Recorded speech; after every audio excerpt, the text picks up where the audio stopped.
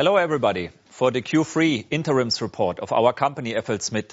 Special hello to our guests here in the FLSmidth headquarters as well as to all the guests out in the world. We start now with the presentation, and as always we start with the so-called forward-looking statement. They are part of the package. The key highlights for the Q3 report. As we said in Q2, business environment unchanged. I will come later to the details. Further, as you see in our figures, significant decrease of order intake based on the lack of large orders in Q3. Our return on capital employed for the quarter was 10% and our EBITDA margin 3.6%.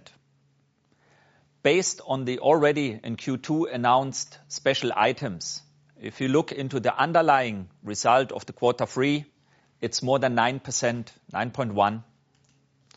Our efficiency program progress according to plan. And last but not least, we keep our group guidance for 2013. If I now start with the current market trends, and as I said before, we keep the same message as we had already in Q2, which means the CapEx downturn in the mining part, in the minerals part, we still see ongoing up to the end of 2014, and then from that ongoing flattish in 2015. We have, as I said, CapEx driven. We have at the same time all the mines operating 24/7. We see quite okay commodity prices. So out of that, this cyclical downturn in the minerals business has on one side the CapEx downturn and on the other side quite a good operational level. If I come now to the cement industry, cement, as from a global point of view, is of course on a very, very low level, not only based on the collapse regarding China, but as we said in Q2, we have so-called pockets of recovery. We have areas like in Africa, Middle East, and parts in Asia, which are developing in the cement business quite favorable. So overall, our outlook for cement is more slightly positive. And important for us, there is no cancellation of orders in the Q3 and regarding backlog.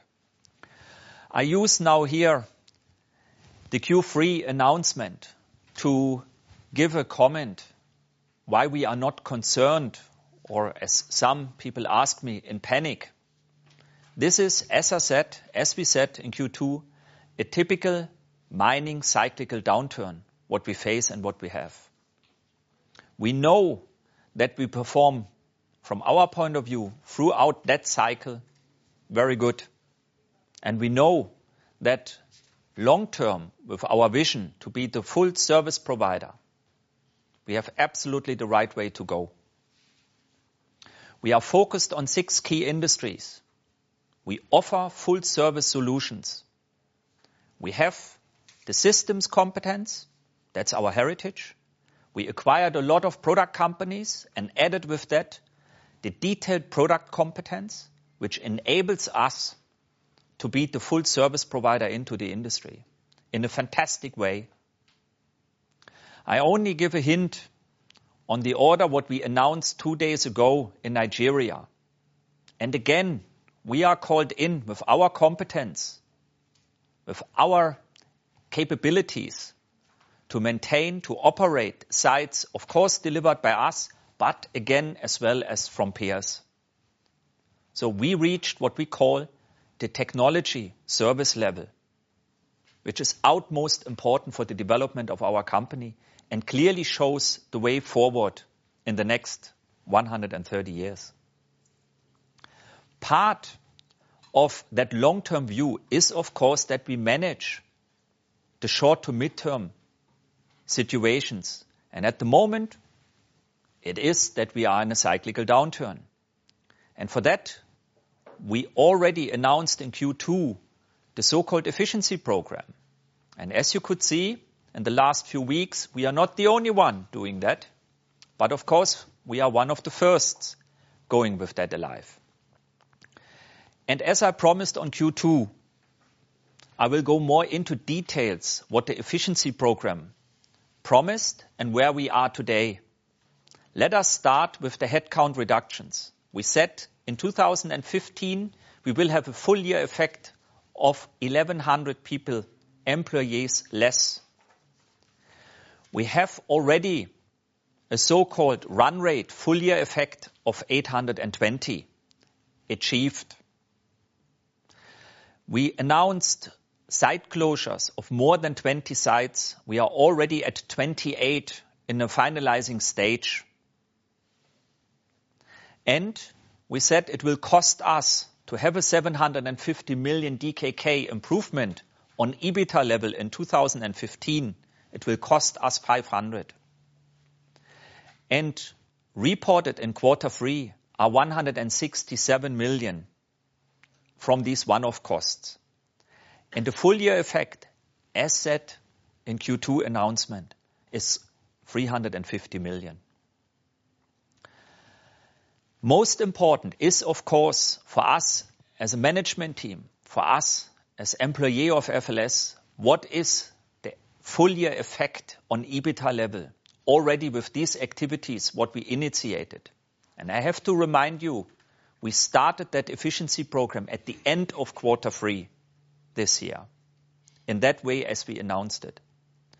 And already the full year effect or run rate is 338 million DKK, which gets closer to the 50% of the total package what we promised for 2015. That is what I call on plan and very satisfactory for us. How does it come up? We announced that we work on 7 initiatives, and they are all time-related. Initiative 1, cost optimization, is the first thing where we work on, and then going down to leading technology as the point number 7.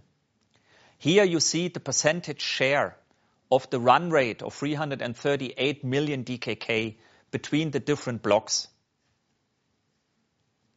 And we are very much satisfied about our performance, especially our employees' performance, to achieve that good result already. Out of that, with that positive news about the efficiency program and being on track and being on plan, I would like to give the leading of the presentation to my CFO, Ben Guren. Thank you very much. Thank you. And I will continue by looking at the financial overview. And we see in the third quarter that the efficiency program has had an impact in terms of special items, together with some other initiatives that we are working on.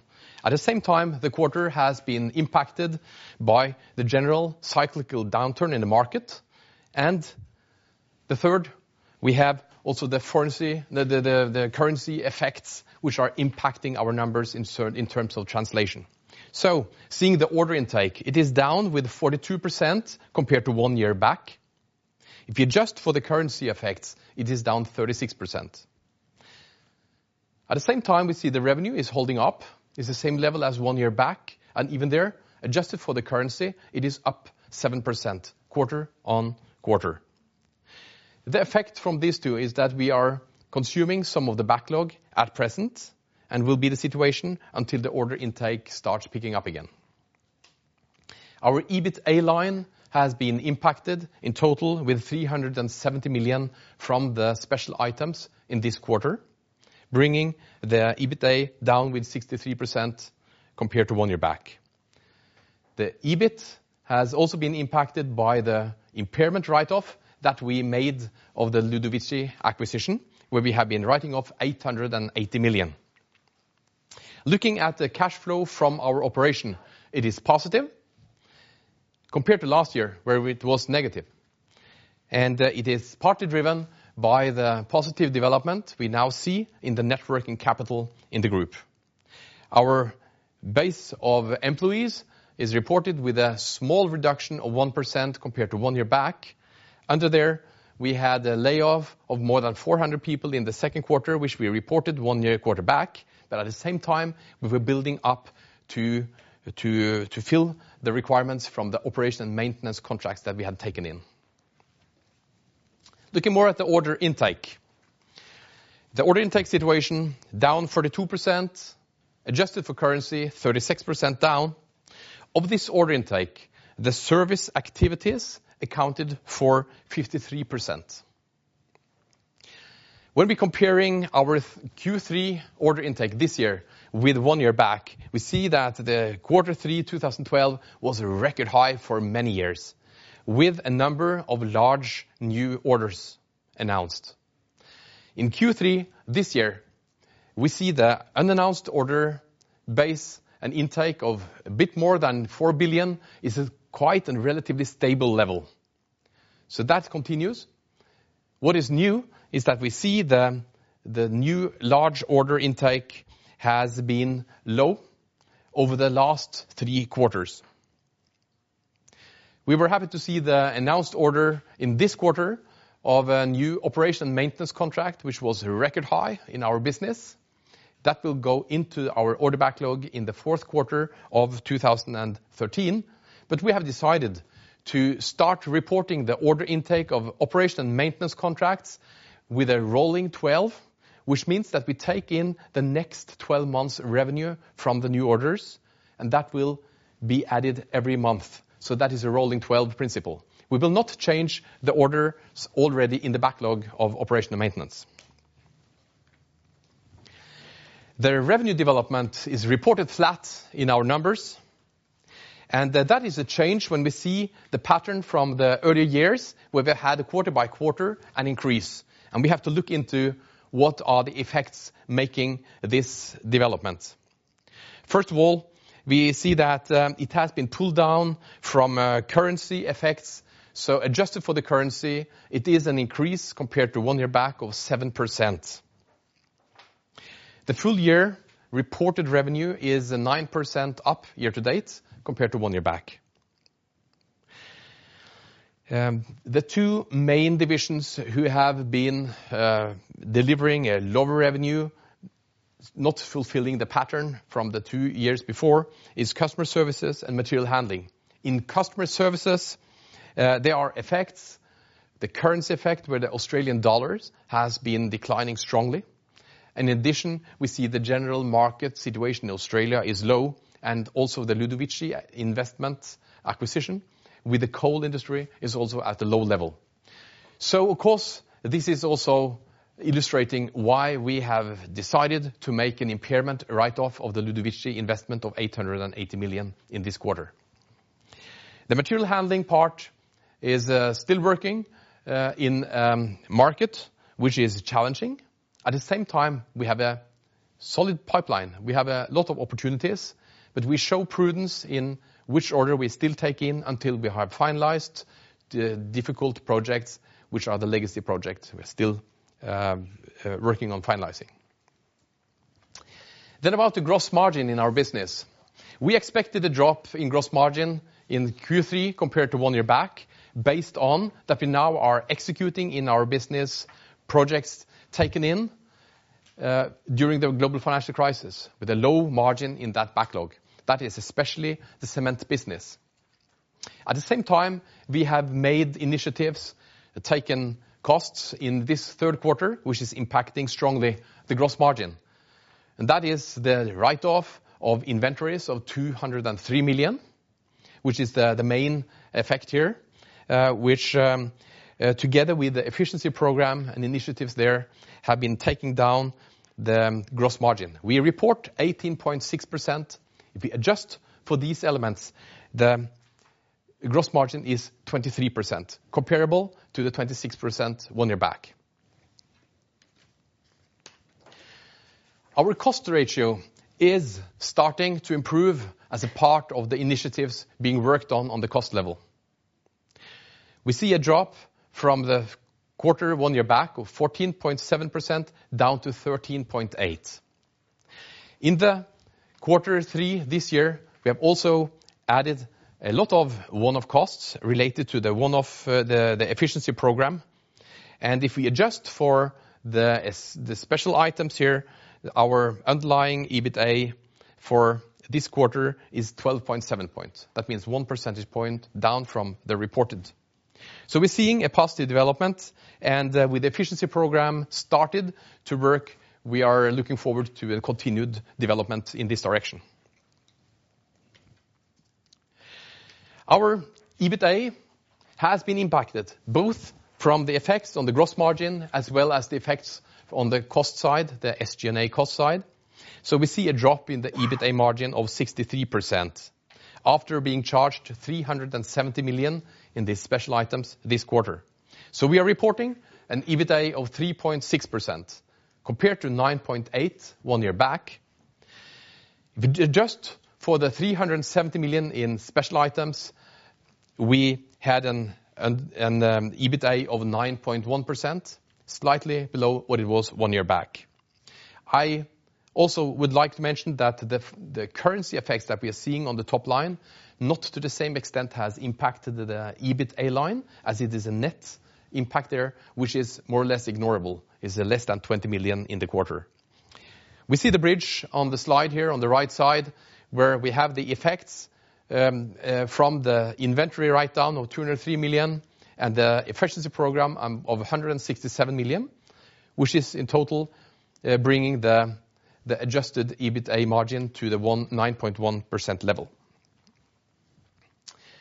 Our return on capital employed is impacted both from the change in the return, the EBITA, as well as the development in our capital employed. So we are reporting 10% return on capital employed in third quarter. We reported 90% last year. If you take the adjustments we talked about in the EBITA into consideration, we have a 15% return on capital employed in the third quarter. Looking at the capital employed, we have an ambition to become more capital efficient, and we are working on that. So we had a peak in the third quarter 2012. That was after the large acquisition of Ludovici, as well as a number of smaller acquisitions. Since then, we have been working on, and we see a gradual reduction in the capital employed in our business, partly driven by also the net working capital program that I will come back to. But we have also made adjustments in this quarter in write-down of inventories, as well as the write-down of Ludovici, which is also impacting the development and capital employed in the business. Then looking at the net working capital, we see that the program is taking effect, the program of efficiency also in the capital side. And our net working capital has shown a steady decline since the peak in third quarter 2012, where we said we need to break a curve where we had an increase every month and every quarter for many quarters. So we have managed to break it, and we have managed to achieve now a downturn, a reduction, an improvement in the net working capital.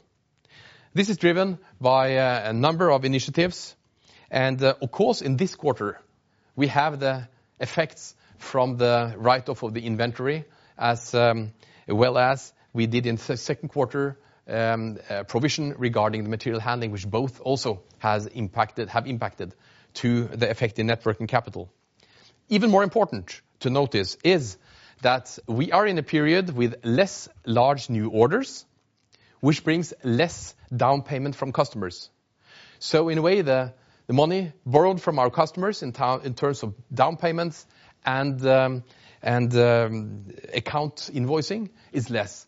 So in the period where we see this actual drop in numbers, underneath there, we have also absorbed a reduction of close to 1 billion in reduced down payments and accounts invoicing from customers. We have more to go in net working capital, and we will continue with this as a part of the efficiency program. The effect here has impacted positively also on the cash flow. Cash flow is important in the periods of cyclical downturn. So we focus strongly on it, and we can report a positive cash flow in the third quarter of 283 million.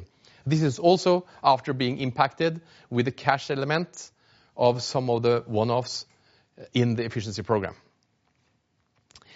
We have had cash flow from investments, operational capex, in this quarter of 192 million. These are primarily linked to the integration of acquisitions we did during last year, together with that we have been building up our super service centers. We continue with that. And there are some minor costs or capex related to our portfolio buildings around the world. The net effect is that we report a positive free cash flow also in the third quarter of 91 million. With that, I turn back the microphone to Thomas. Thank you. Thanks a lot, Ben. So, I would like to talk about the divisional development in the quarter three. As you see on the slides for the colleagues here in the room, and I hope outside too,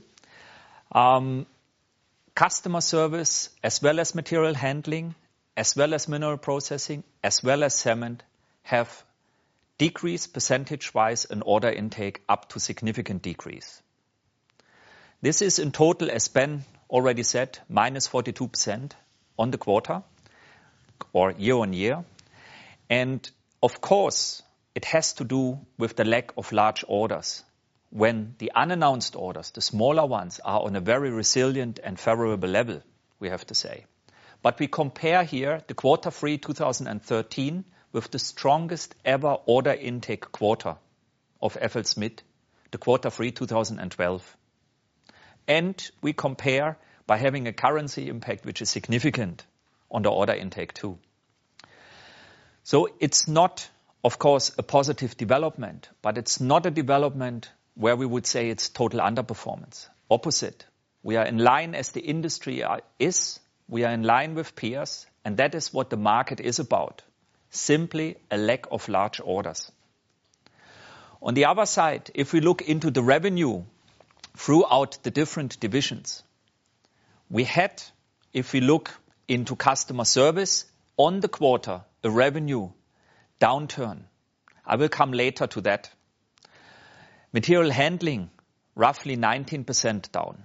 But mineral processing keeping up, flattish, +1, and cement +53% year on year. So our revenue is as expected on the level as we in Q2 said how the guidance will go. Last but not least, of course, the EBITDA level. And that is heavily impacted throughout all divisions with the so-called one-offs, what we call special items, what we already announced in Q2 in a very much detailed way. Important here are two divisions to mention. One is mineral processing. Despite all the one-offs, despite the special items, they still can keep the profitability, which clearly shows an underlying profitability which is very favorable. Can say it's above 11, close to 12% EBITDA underlying.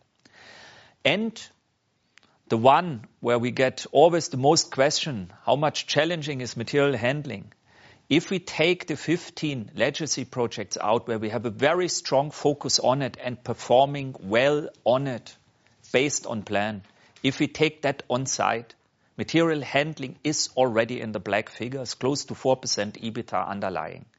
And that's quite an achievement in that actual business environment. If I then have a deep dive into customer service, if you look on the chart left, you see that the level of so-called unannounced orders is on a quite healthy level. But here we compare, as I said before, with a significant overperformance quarter in 2012. There is no jealousy in it, but we have really to take that into account when we compare. On the other side, when we look then to the right graph, we have a revenue down trend in quarter 3 versus quarter 2. But the order intake is higher than expected. So we have a leveling between revenue and order intake. The same is with the thing of the currency impact. Mainly customer service got an impact of currency impact. Based on the fact that we are very much exposed to the Australian dollar and to the US dollar. And of course, last but not least, the Ludovice acquisition, where we definitely see on the customer service side lower business nowadays than we saw 12 months ago, based on the coal industry development, which is a part of our impairment. And with that, I come to the impairment and inventory write-downs in Q3, as it was announced already that we will do so in Q2. But we announced for the impairment of Ludovici in Q2 an estimated of 800 million. When we did the detailed impairment test, we came up to 880. The inventory write-down, we announced 200 and we came up to 203. So from our point of view, we are more or less in line with that what we announced in Q2. If I then go to the next page, on page number 20, and look to the special items, as it was already announced in Q2, the EBITDA impact is minus 876 for the full year. And on EBIT level, it's minus 1.756 billion DKK. I should not forget that we already in 2012 announced a one-off for 2013 of 200 million, which was fully related as so-called one-off cost for integration of all the acquisitions, what we did, especially in 2012. If I then come on page number 21, we keep the group guidance. And the group guidance with revenue 26 to 28 billion. The EBITDA margin on 4 to 5%, as we said in Q2 already. And, of course, the investments, as Ben was elaborating before on it, of minus 800 million. And a return on capital employed outlook for the full year of 7 to 8%. If I now go one level more detail on page number 22, the divisional guidance. There you see that we changed the revenue guidance for customer service from before 8 to 9 to 7 to 8. As I said, this is born out of the situation in Q3, based on currency and based on the Ludovici part. We keep an EBITDA guidance from 10 to 11, previously 13 to 14.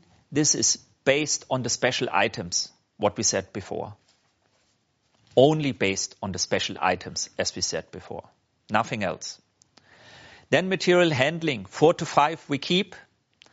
And the EBITDA guidance of minus 11 to minus 12. Before it was minus 8 to minus 9. But the reduction is again only based on the special items.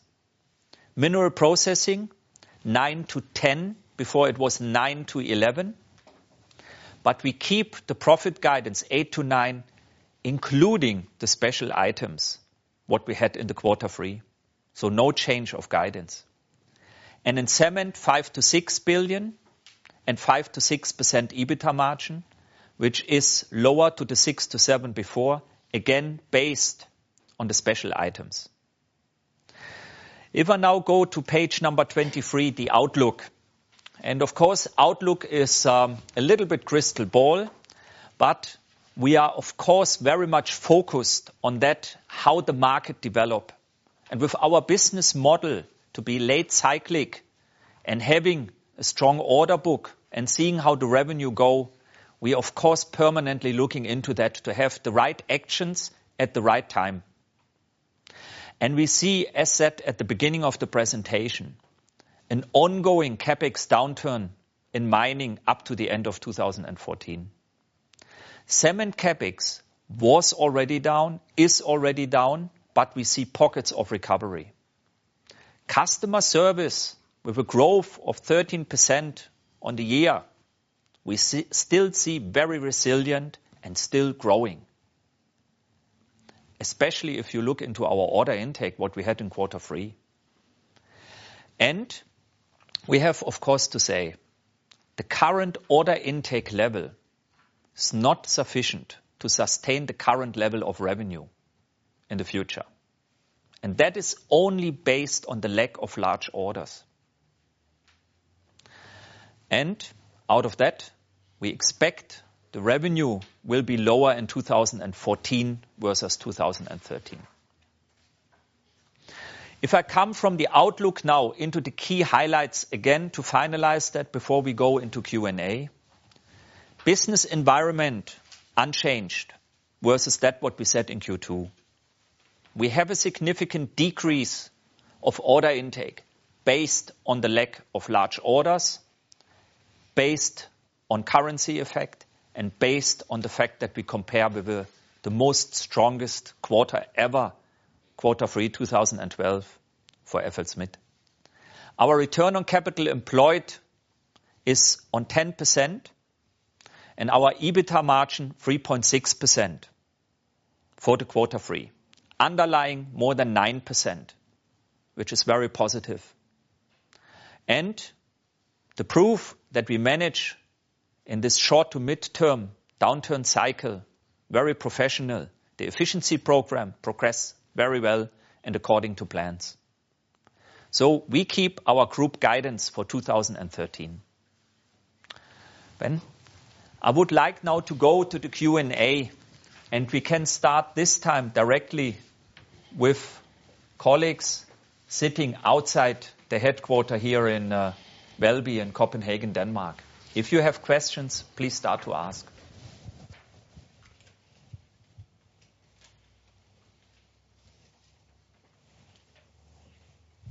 Lars Topholm from Carnegie Asset Management has a question. It's Carnegie Bank, not Carnegie Asset Management. I have a couple of questions. If we start with efficiency programs, Thomas, if I now look at your backlog, it's down 23%, and it's probably set to decline further if we take your view on mining capex in 14. If I look at your efficiency program, that takes out 7% of headcount. If I look into divisions in minerals processing, your backlog is down 36%. Your headcount right now is flat. Your book-to-bill is 0.6. If I look at materials handling, your headcount is up a little bit compared to a year ago, but your backlog 20% down. So the $1,000 question, of course, is what are you waiting for in terms of pruning a little bit more here? What should we look for and how much can you do? And a related question is, if we assume a revenue level in 15 of 24 to 25 billion, would it then be realistic to reach your 10% EBITDA margin target? And then a third question, I don't know if you did the math, but if you were to calculate the current order backlog, but assuming your new principle for O&M contracts, how much of the just over 5 billion in backlog coming from O&M should I deduct? Is it roughly 75%? So an underlying backlog would be closer to 21, 22 billion under the current principles. Is that a sensible way to look at it? Thanks. Yeah. Thanks, Lars. I take the first two questions, and Ben, you take question number 3. Regarding the headcount, if you look into the figures, you see that we are on a very high revenue level. That is a fact, and we need, of course, the labor on board to deal with that, to deliver the things what we have in the books. And that's a typical situation for FLSmidth, that we have a lot of orders going over 18, 24 months. And of course, it's important that we finalize these orders. It gives us a fantastic opportunity to look into the future and seeing how our revenue line is going up or going down, and then taking at the right time the right decision to do so. And I can guarantee you that we will do the right decision on business right sizing when the moment is there to do so. If you look into the efficiency program, we at the end of Q3 announced that we will take up to 2015 1,100 people out, and we already informed 820. So we are quite on a good way to deliver that what we promised for 2015. So from that point of view, we are in the driver's seat to make at the right time the right decision. But we can't do it before we have all the orders what we have finalized, and second, seeing how the development of large orders is in the near future. Because clear is, and you are completely right, the amount of large orders in 2013 for the industry, and I'm not now talking about FLSmidth, I talk about the industry, is significant down versus the years before. The question is, of course, can it go down more? From our point of view, questionable. It can't, Thomas, because you didn't book any in Q3. Exactly. Then we look into your outlook with the 24 to 25 billion DKK in 2015 if we are able to reach the 10% EBIT or EBITDA in that case. As far as we proceed with the efficiency program, where we will deliver the 750 million DKK on EBITDA improvement, and of course now the outlook, the forecast, how the business develop, of course there's an opportunity, good opportunity, to go into the long-term guidance between 10 to 13% EBITDA. But what's the base for the 750, Thomas? If I look at your implicit guidance for this year, it's around 1.3 billion in EBITDA. So that will only bring you to just over 2 billion in 15. So doesn't this relate to my previous question that you need to do more than you already have done on the cost cutting and not wait too long? Yeah, Lars, absolutely clear. If the business doesn't come up, we definitely will right-size at the right time. And as you saw with the efficiency program, we did it in a time very early versus the other peers by still having a very, very high revenue, what we still carry. So and I can say it like that, we definitely take the business right-sizing when it's necessary to take. But we have with our business model the opportunity to look how the revenue line develops. I can bring it like that. It doesn't make sense to take people out when you have the highest revenue and you need the labor and you have to finalize these projects. But I agree, if we would wait too long with business right-sizing, it definitely would hurt us, and that will not happen. That will definitely not happen. Okay, and just to be completely clear, so at revenue levels of 24, 25 billion, you believe the 10% is realistic in 15? I know, of course, things can of course change on the way, but as you see it from today. If I say it like that, if the product mix or business mix in the 24 to 25 billion is in a normal way, then the long-term guidance is a possibility or is an opportunity to reach. If, of course, we would get what we don't see, but if we would get into an unfavorable product mix, business mix, then it would be difficult to keep that up. That's clear. Ben, the third question, which was about our order backlog, which is by the end of third quarter is reported to be 24.5 billion. And the question was the order backlog from the operation and maintenance contracts. And we have decided, first of all, we will not take out the present order backlog regarding the operation and maintenance contracts. We think it's wrong because it has been reported to the market and our plan is to keep that in. The size of this, of our total order backlog was 24.5 billion by the end of this quarter, 8.3 billion regards the customer service business. And of that again, 5.2 billion. That is the order backlog regarding the operation and maintenance contracts. That will stay in, and it's a healthy backlog which will be converted to revenue over a period of the average age or the time for this backlog, which is close to 4 years.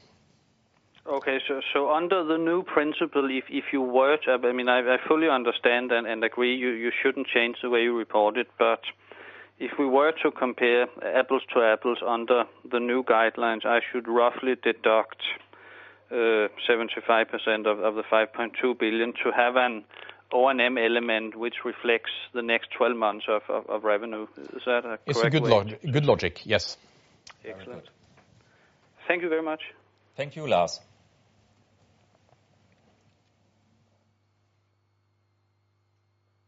Alex Wright from JP Morgan is on the line with a question. Yeah, hi everybody. It's Alex White at JP Morgan. I've got 3 questions, please. Firstly, on the services margin, the release mentions a weak mix due to a large upgrade project that was running through at a lower margin. I just wonder if you could quantify the margin dilution from that project and perhaps help us out with how the mix of the backlog looks into Q4 and beyond. Then the second question is on pricing in the services business. We've heard from some competitors, or at least other mining suppliers, about increased pressure in some areas of the aftermarket. I'm just wondering what you're seeing, and is it impacting your own margins in Q3, or at least in the backlog going forward? And then the third question is, can you help us out a little bit with the timing of the 338 million in savings that you expect to achieve with the current sort of measures that have been taken? When do those people leave or the facilities close? Will we see this run rate in Q4 or is it sort of a Q1 story? Thanks. Should I take the first question here, which is regarding the service margin in customer service in the third quarter? And it's correct.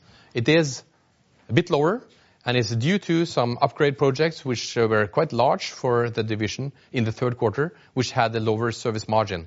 I cannot say anything specifically on the percentage as such. We haven't gone out with this, but it had an impact close to 50 million on the gross margin or the gross profit level. That is the impact from this, to say, lower contribution margins on these special upgrade projects. The second question was regarding pricing. We already discussed or said in Q2 that we, of course, feel the pricing pressure.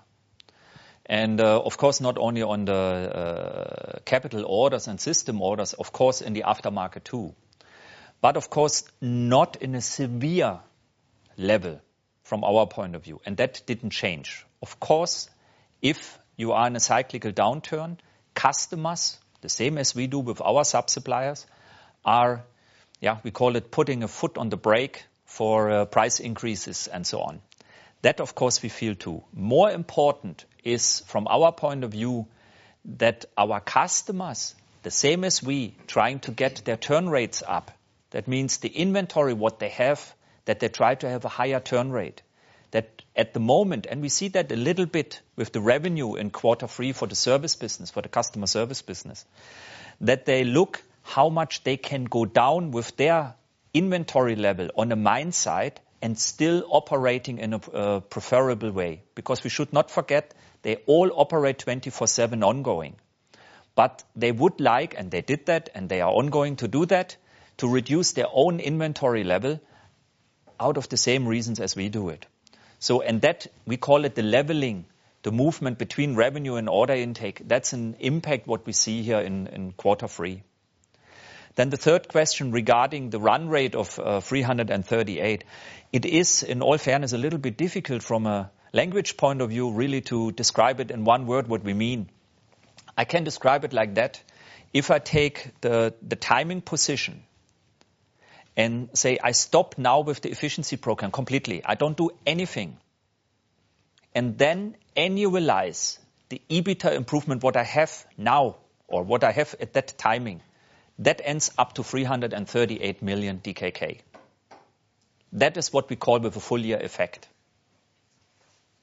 If I take the Q3, if you look into the paperwork, what we gave out, an interim's report, you see that the headcount effect at the end of Q3 was only, I think, 30 people or so, as far as I remember.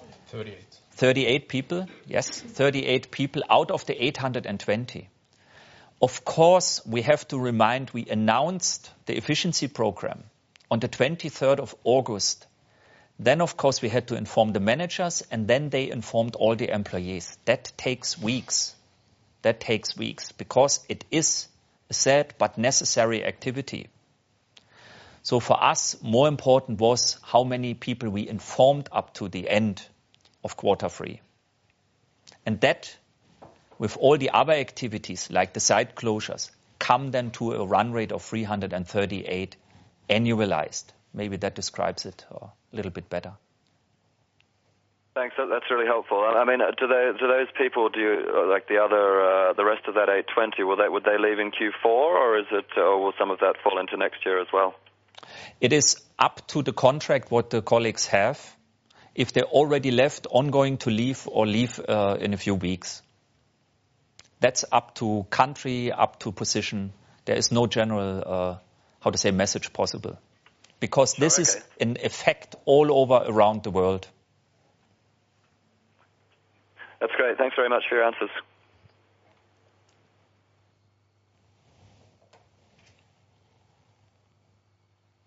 Christian Johansson from Danske Bank is on the line with a question.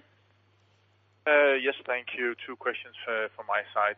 First, just a clarification question regarding the comments you gave on your changed margin guidance for your divisions.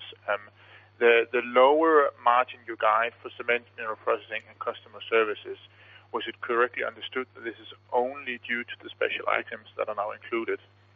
That's the first question. And then the second question, you state in your report that you see unannounced orders to be relatively stable, but they have been softening in Q3.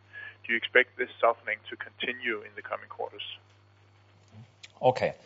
To the first question, I take that. Yes, because it's easy to answer. This is only based on the special items, what we announced already in Q2 and what is, of course, booked in the majority in Q3. The second question, how we see the stableness of so-called unannounced orders. Without going too much into the mining details, what we see at the moment is more interest on the customer side to improve productivity on the already installed base what they have. And that triggers, of course, upgrades, change of equipment, sometimes change of complete lines. But they are all, of course, from a monetary part of view on a lower scale than our level when we say more than 200 million DKK. This amount of unannounced orders is quite high, significantly higher than we ever had large orders. And that is, I think, from our point of view, clear because they are, from a money point of view, significantly smaller. But they are dropping in regularly. And we don't see a change of that situation. And it explains, from our point of view, the actual situation where the mineral industry is in.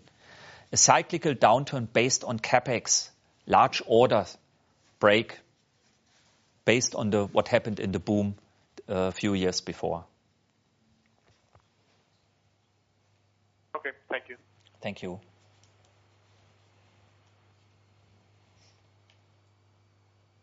Samsa Kahunen from DNB is on the line with a question. Yes, good morning and congratulations for good results in a difficult situation. I have three questions, if I may. First of all, starting with the Q4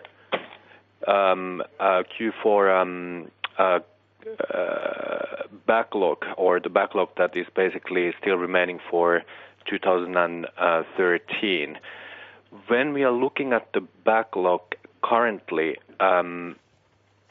it means basically that there is some 6.1 billion of DKK for still be delivered in 2013. And I was basically wondering, is there some additional underlying in and out business that would be not visible in this, that would be reflected in the sales figure in Q4? And also, is there risk of any kind of delays here?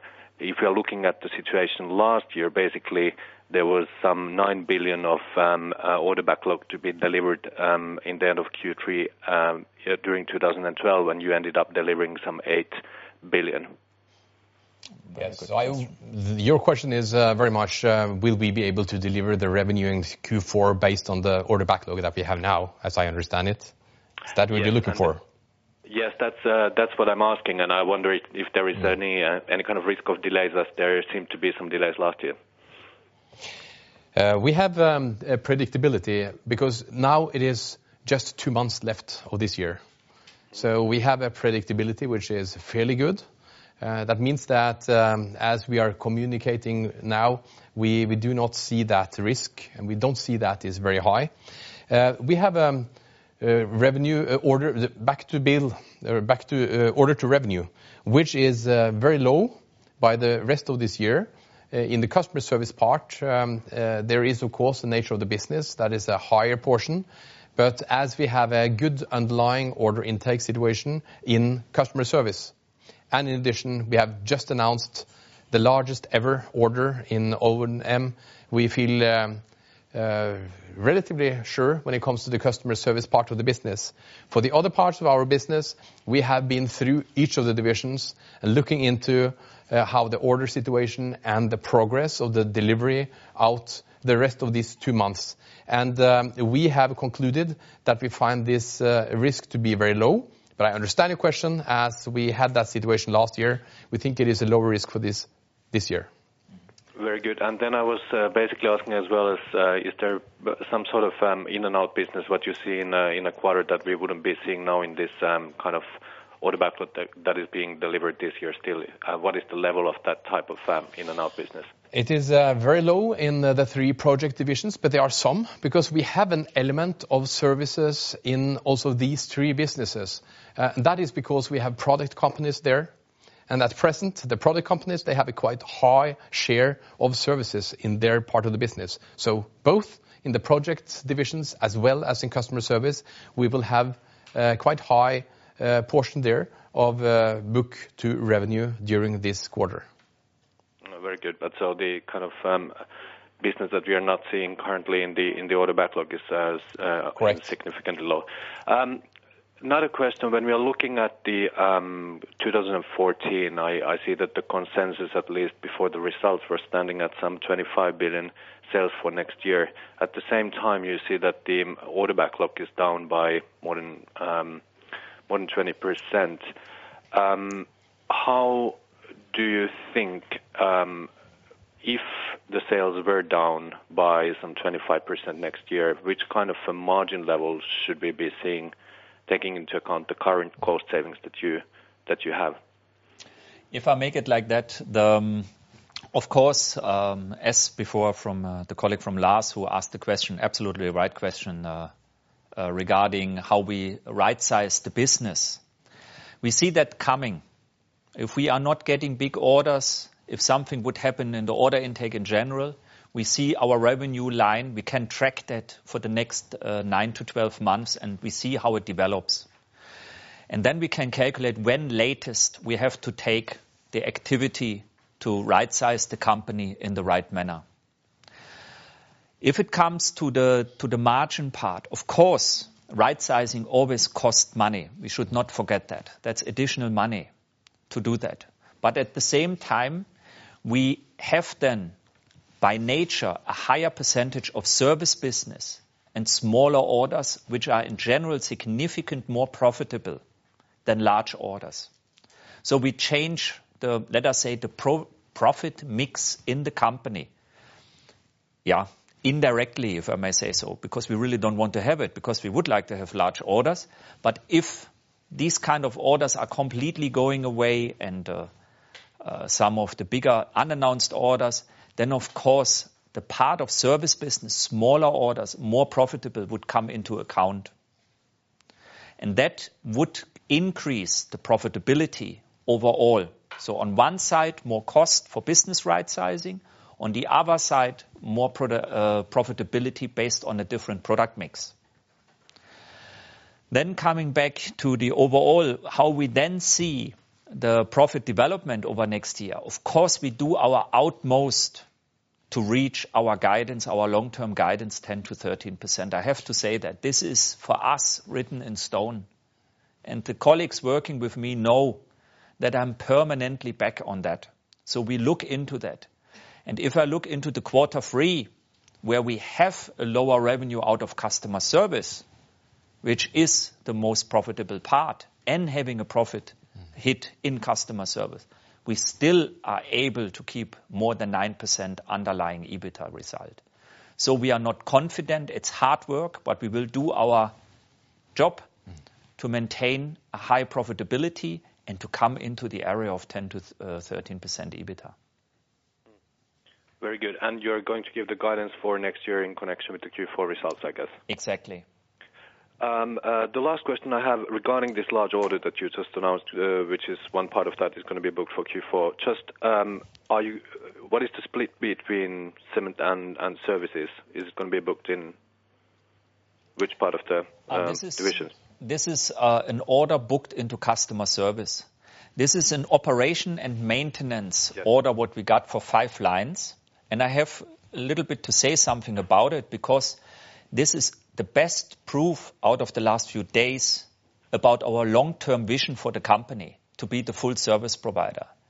We are now the ones who cover the technology of peers, and not only one peer, several peers, on customer side to maintain and to operate it and to help the customer to improve productivity. And this is significant. We have up to now in our books 15 lines if I take cement, 15 lines if I take cement. In the world, we have 2,500 to 3,000 lines operating. I think it's easy to calculate what the business potential for a technology leader as FLS is in that business. And that explains why we are quite positive on our mid to long-term future and, as we say, the next 130 years of FLSmidth. This is a strategy which makes sense and what we can prove that it works.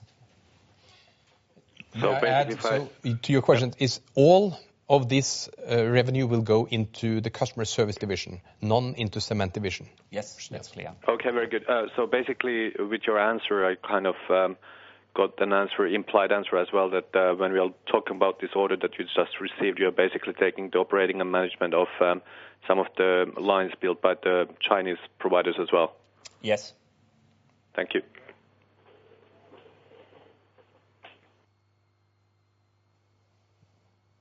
Jürgen Dietrich from HSBC is on the line with a question. Yeah, hi. I would also have a question on the orders, this structural change towards smaller orders. You elaborated already a bit about that. To what extent that will change your sales visibility if that is ongoing, if we have a scenario where for quite some time there's not so much on the large scale side? You said 9 to 12 months is the visibility currently, and how does it also change here the ability to smooth here the utilization? That would be one question. And then also on the FX side, as I understand you right, you largely have translation effects at the moment. To what extent pricing competition from FX could become an issue, or don't you see a material risk from that side? And maybe lastly also on FX, your cost base in India, to what extent this has helped you in the quarter? Thank you. I take India, you take, okay. We split here the question. I take the visibility part and the Indian, and Ben takes the FX part. Visibility of small orders.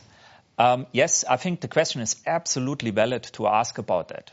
Because it can imply when we deal with smaller orders that we don't have the same visibility as for the large orders, which are going 12, 18, 40, 24 months. I have to say, yes, there is an element in it.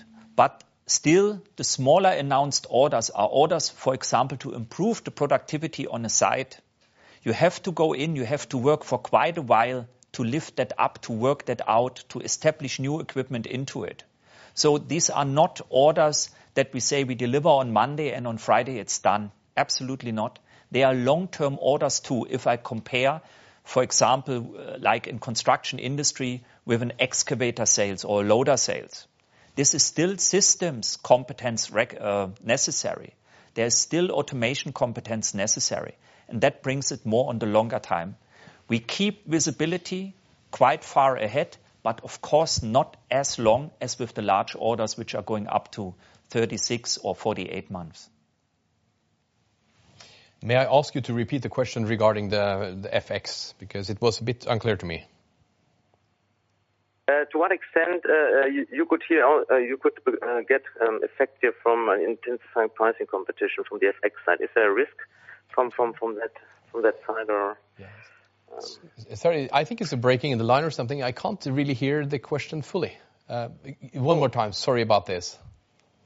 Do you see the risk of intensifying pricing competition coming from the FX side? Pricing competition from the FX. No, please.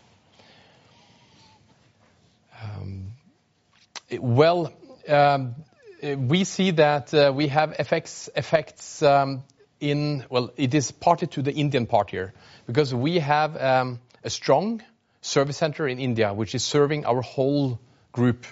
As we have a positive effect there on the FX development, it is of course making us more competitive with the pricing of the engineering part of our business, as well as our back office costs, which is being carried out through India. So it is improving our competitiveness. Whether that will be the same situation for our peers remains to be seen. It could be an expectation from our customers that they get some of these benefits from a lower currency, also in the pricing when we are selling products. So it could lead to an expectation for some price pressure in itself as we have this development in the currency. The effects are not very dramatic. You probably will say some more, Thomas, regarding the India business as such, the effects from the currency development. So I would not say this is a material change, if this was an answer to your question. Okay, thank you. Then the cost base in India. You are right, we have a significant base in India. I said that before, we are a kind of an Indian company with a headquarter in Copenhagen, in Denmark, because each third employee is an Indian colleague. Of course, if something happens in India, like the value of the rupee on the downward trend, as we saw it in the last few months, that helps us on the cost side, what we have for the company. But at the same time, we should not forget, FLSmidth is very strong in sales and market share in India. And that, of course, is what we then lack on the other side. So from our point of view, we see quite a balance and equal impact with a very, very low valued rupee versus a very strong valued rupee.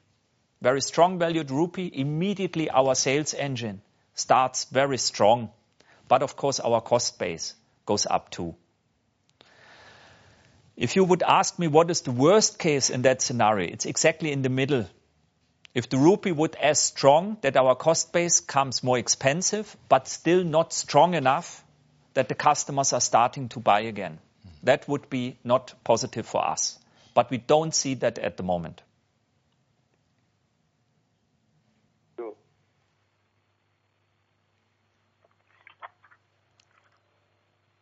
Was that okay as an answer?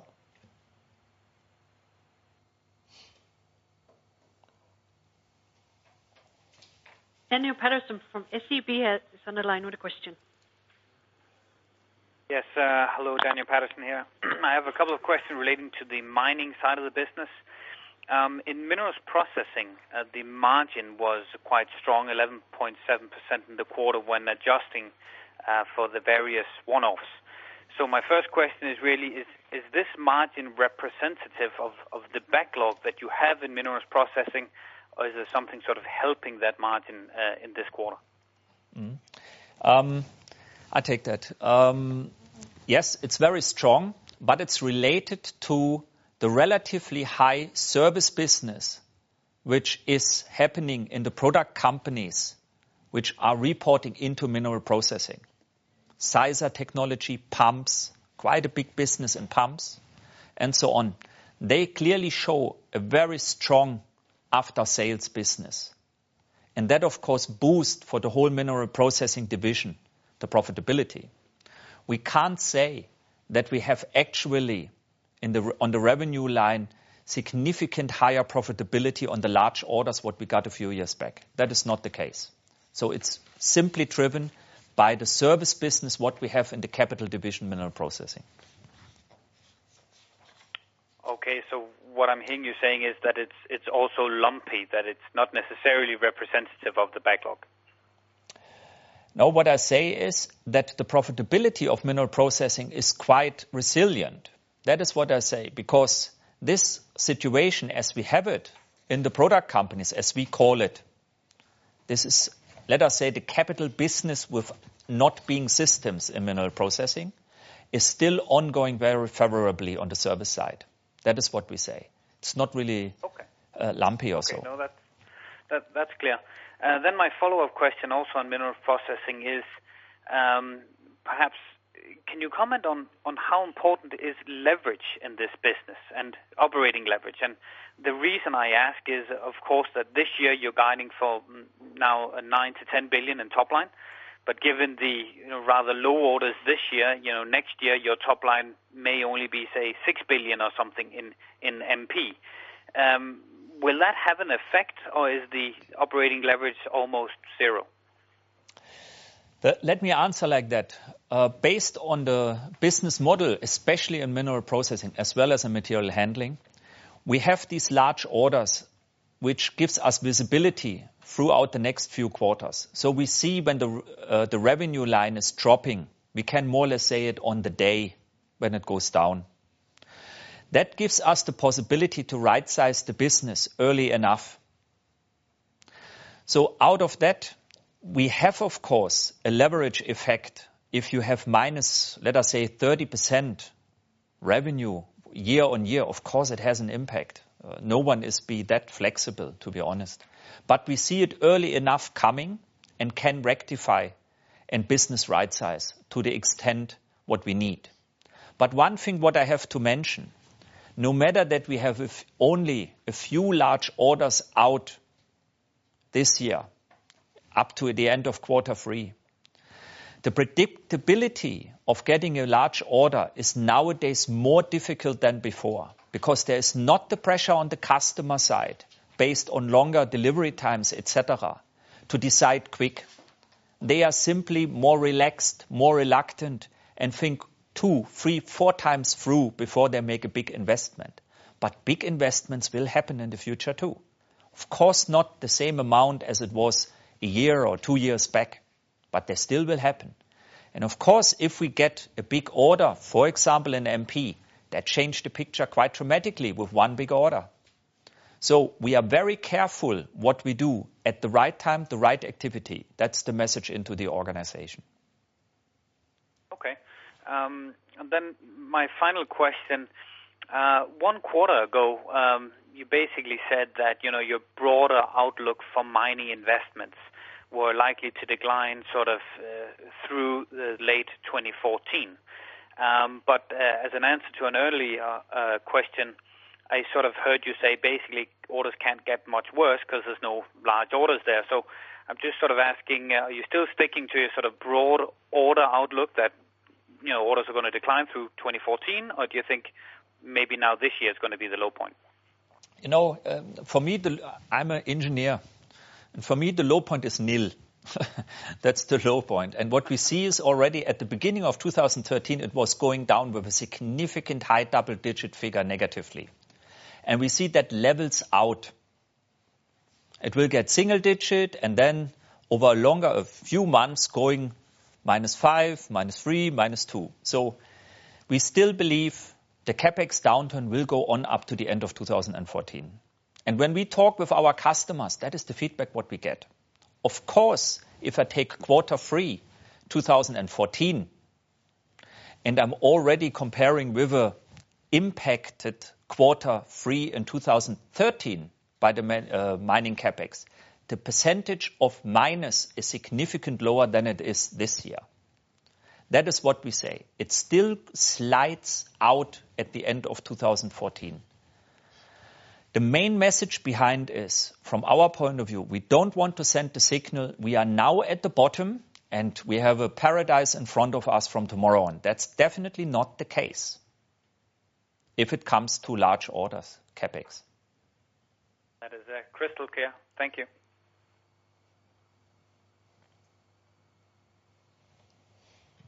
Patrick Zetterberg from Nordea is on the line with a question. Yes, hello, gentlemen. I have to follow up on the last question which were asked. You're saying that you're still expecting these mining orders or mining CapEx to bottom out in 2014. I think I saw an interview a month ago where you said that after 2014 you're expecting the market to be stable for 1 or 2 years after that. Is still that the case how you see the mining CapEx development in the world? Yes, that is, we call it in 2015 the flattish behavior. To explain that a little bit more, of course, we look into which kind of large orders are put into the market. And at the moment, we see a trend on the, if mining capex is spent, it's a lot to do with infrastructure spendings, less with equipment spendings. That will change, but that takes time until that change. Another part is another bank, a peer bank of you, is so friendly to announce what they get from their customers back on equipment capex investments.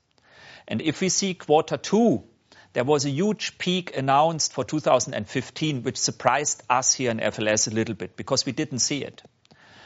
We saw the same survey a few days ago or weeks ago, and it now clearly shows this peak is not 2015. It moved to 2016, 2017, which definitely, we think, proves that what we already saw in Q2. Okay, very clear. My second question is regarding the near-term pipeline of large orders. I think after the Q2 result, you said that you believe that the order intake in the second half of 2013 would be stronger than the first half. Is that going to be the case? Because if it's going to be so, you must see some large orders in the pipeline for the fourth quarter. You know, on one side, we were not saying the truth because we didn't get really big ones in Q3. On the other side, of course, we have a lot. We have quite significant ones in the pipeline. That's a fact. The issue is, at the moment, it is not that easy to predict when the customer makes the final call. I have to say that. There is not the pressure on the customer side regarding delivery times. There is absolutely not the pressure on the customer, it's vice versa, to spend money based on their cash flow system and their setup.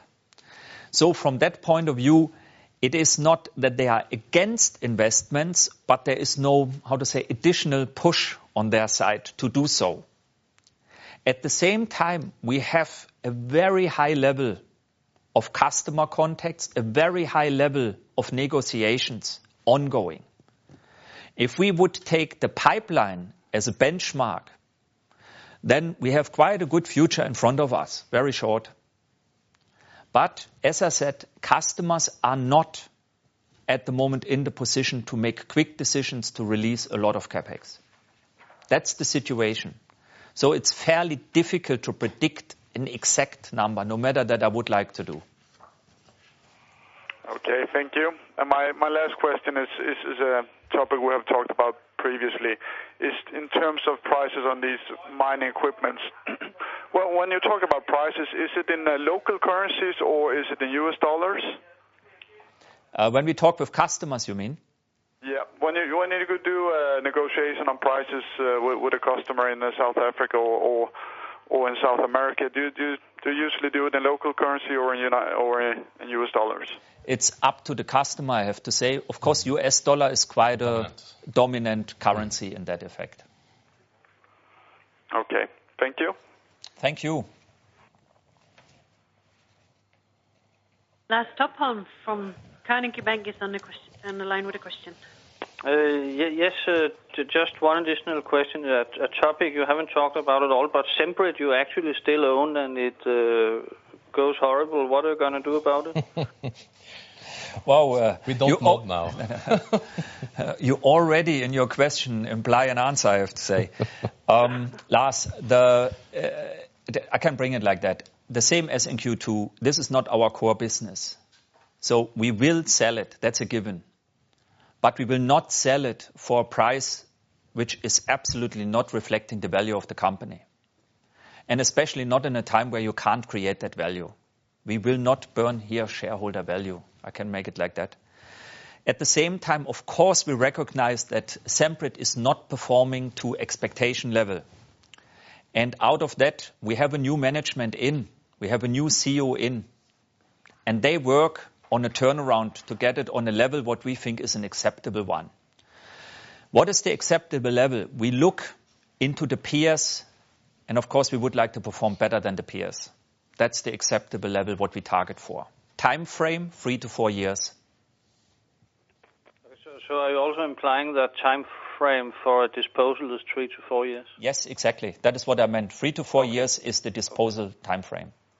Fantastic. Thank you. Thank you. If you have a question, please press star, then 1 on your touch-tone phone. Once again, if you have a question, please press star, then 1 on your touch-tone phone. Faisal Ahmad from Handelsbanken is on the line with a question. Yes, gentlemen, this is Faisal Ahmad from Handelsbanken Capital Markets. I have 3 questions, if I may. The first one relates to your operations and management business.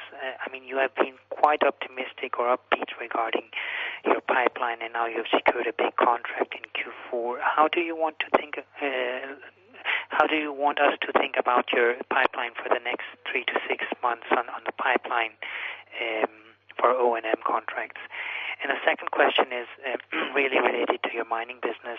One of your competitors talked about a very, very weak September on mining orders and some kind of recovery in October. Is that the same kind of picture you are seeing and the same kind of thing what you have experienced in Q3? And the last question relates to cement. Not many big cement orders this year. Is this the kind of run rate we should expect, or should we expect some big orders in Q4? That's all. Thank you.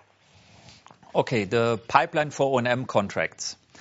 Of course, the little bit to explain when we quote on O&M contracts, that takes quite a sophisticated approach to analyze what we quote. Because what we sell to the customer is not only a maintenance, we sell that we operate it and that we improve productivity on that site. For that, we have, of course, to evaluate very much in detail what we have here. Where are they? What do we have to change? And I'm not only talking here about maintenance interval. I talk about equipment too, which is CapEx investment. And when we can realize it, and when are we delivering the productivity improvement? That's the setup. So we have always for these O&M pipeline inquiries quite a long time before until we really can say what we can quote. If I look now into the pipeline, we have a lot of inquiries regarding O&M. But of course, you need a lot of very professional, competent people to make that quotation. At the moment, and that's part of the efficiency program, I have to say that we reinvest with the efficiency program in more salespeople, in more service people, relatively to that what we had before. So we are at the moment bringing people into O&M to be faster in quoting O&M. So to make a long story short, we have quite a full pipeline for O&M inquiries. How quick we can realize that into a contract, we will see. It is really customer on customer different. Because for some of the customers we quote, this is a complete new business model, what they go into it. If I take the second question, the mining, as far as I got it, there is one peer who said that the order intake in October was very weak. Is that how I got it? No, September was very weak, and then some kind of recovery in October. Is that the same kind of picture what you have experienced? It's up. Yeah, it's difficult to say. Really, we don't see that. I have to say we are really looking more quarter on quarter because we have a lot of fluctuations in between the months of a quarter, and so we look quarter on quarter. If it comes in general to order intake, the actual situation is, as I said before, mining customers.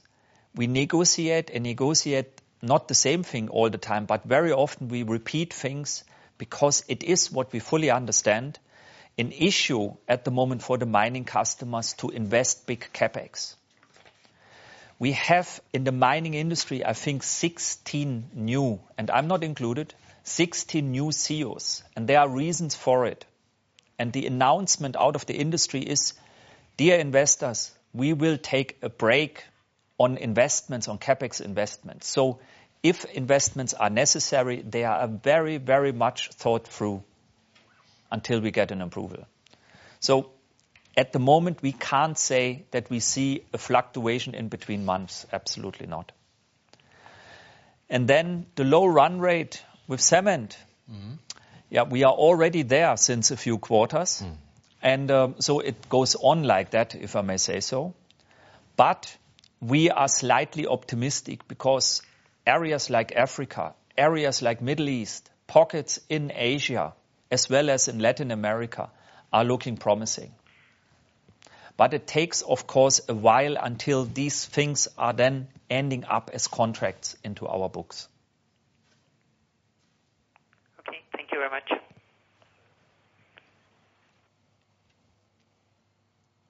Johannes Grunfeld is on the line with a question from ABG. Yes, hello everyone. Johannes here. Two questions, please. And the first one is on customer service. If you can help me to understand the run rate business for that division. I mean, I look into your now upgraded 13 sales forecast for that division. Now, if I take the midpoint in the right range that you give us, it's 8.5, right? No, sorry, 7.5, and you did 5.5 in the first 9 months. So you're implicitly here guiding for something like 1.9 for the fourth quarter, at least if I take the midpoint guidance. And you showed this before that you have always a strong season in there's a seasonal strength in the fourth quarter, and I also see there is a mismatch between orders and sales for customer service. So I suppose that mismatch will be a benefit in the fourth quarter. So I guess I'm asking, are you very conservative here with the full year guidance for customer service, and what do you see going forward here in 2014? Thank you for the question. I don't think that we are extremely conservative, to be honest. If you have one quarter on revenue side which is weaker, as we had it, and I have to repeat it, it's of course currency effect is in it, and that will go on into the fourth quarter too. Then we have to be that transparent and honest and saying how we see the guidance. And if we are, from our prediction, below that, what we guided before, then we come out and say it. And that is exactly what we did. Why are we doing that? Again, the quarter three revenue, no matter that we know that some of the order intake in quarter three didn't amortize into revenue. We see that, but we have things like currency effect, which is significant in customer service, especially. And, of course, we see that customers have this, we call it leveling of inventory. That is ongoing throughout the year. That means they start to reduce inventory levels at the end of the year. So that will have an impact on customer service business too. So out of that, we are not keeping the guidance what we had before for customer service. Does that answer? That's helpful. But in that case, it sounds that you're not budgeting to that this mismatch between orders and revenue will be translated to sales in the fourth quarter. That might come in 2014. I think that answer is yes. That can be the case, yes. Yes. Thanks. That's helpful. I also have a question on your biggest order here ever that you announced a few days ago in Nigeria. Can you indicate what kind of margins you expect from it? And is it so that we should expect flat margins, for the 5-year period or so? The difficult questions I always give to Ben. Ben? Thank you very much, my boss. This contract, of course, we cannot go out with it for separate contracts to go out and say what is the margin there. It says from competition point of view, we cannot. What we can say in general is that in a country like Nigeria, which is a risky country, you might say, from a transparency point of view, and we have added risk provisions into the pricing for this project, which means that it is a project which should give profit at the same level that we have seen in the business from earlier into the O&M business. So no reduction, Don't expect anything else than that is the same as we have seen so far. Yeah, because I know previously you have said to us that O&M contract has a boosting impact on the group margins, but a sort of diluting effect on the customer service as such. Is that what we should expect on this type of order, on the year-end order? So maintaining for the group as a whole target on the profitability level, but it's in the lower range of the customer service as such. So it's correct. Yes. I actually have another question here when I have the opportunity, and that is on cash flows and what do you see in terms of net working capital, because presumably your equipment business will continue to decline, whereas the service business is doing relatively well here and is growing, presumably. Can you still continue to reduct net working capital in that scenario? Yeah, first of all, this is a good question. We have absorbed quite large change already in the down payments or prepayments from customers, as it has already been 3 quarters where we haven't had the new large orders. So a lot of that kind of like a headwind has been taken out already, and the effect has hit us. We have managed to absorb that. So going forward, do we see other opportunities for even reducing the net working capital? And yes, we do. We are working on programs, for instance, with vendor financing. We are working on some timing issues, and we are working a lot with our account receivables, where we still admit that we have too much overdues in our account receivables. So yes, we are aiming for continuing to developing the absolute amount of net working capital as well as the percentage in our business. I have to say, if I can add here, we already elaborated quite detailed on the Q2 about it, that what will happen if the lack of large orders, of course, will increase the customer service and single equipment business, which is per business, of course, requiring a higher net working capital. And that was the reason why we, no matter that we were in these days, I think on 7 or 8%, which is top class in the industry if it comes to net working capital, having a huge force and activity on net working capital to get it down.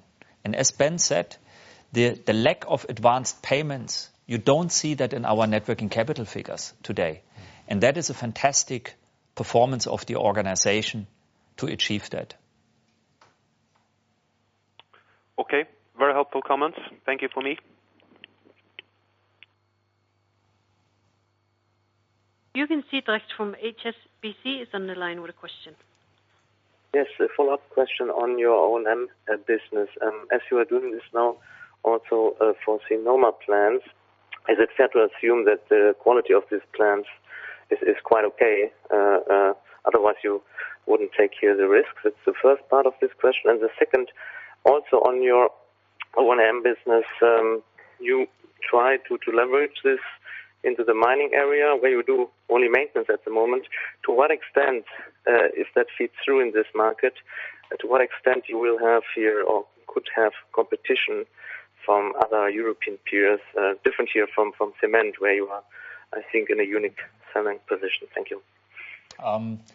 Based on your first question, of course, we talked about Chinese peer by not naming a brand. If it comes to maintain and to operate equipment which is not out of our own house, it doesn't automatically mean that you get the same performance of that equipment, what you have out of our own house. I think that's clear. Of course, the customer intention is to get the productivity up. That's very important for him. That's the driver why they would like to have us on site, because they know when we come, when we agree, when we calculate that we can provide overperformance on these sites. I would not link the actual performance of a cement line with that what we can improve when we make the O&M, because otherwise it would not make sense to take us on board. If the productivity is already good, why to take O&M from FLSmidth? And when we operate our own sites, and when we go in, this is very often sites which are quite old, where we go in and with that our old equipment, partly decades old equipment, still are able with what we call ramp ups on these lines to improve the productivity significantly. On top of it, in these O&M contracts, we educate a lot of local people, which explains, and recruit a lot of local people, which explains why it's very difficult to track us on headcounts when it comes to business right sizing. But we educate and we work and increase the competence of a lot of local people. And if the contract would end anytime, then the customer will take over these competent people. Our first contract is from 2006, and up to now, not one of our customers stopped one of these O&M contracts. The other part is, yes, mining is interested in O&M contracts. We have discussions on the mine side to talk about that, what it would mean.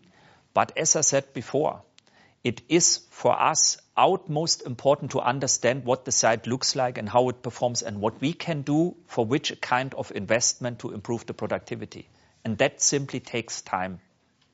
But we are definitely in discussion and work with some of the mining customers regarding O&M. Third part is if we fear or if we see competition coming up, a good business always will create peers, and that's okay. I see that positive, to be honest, because it will force us to get more better than we are already. To be the number one and to act as number two is a fantastic thing. And that is what you get when you have a good peer in. We hope, of course, that we get a peer into that business who has the same value setting as we have it as a Danish company, which is for us utmost important. Okay, thank you.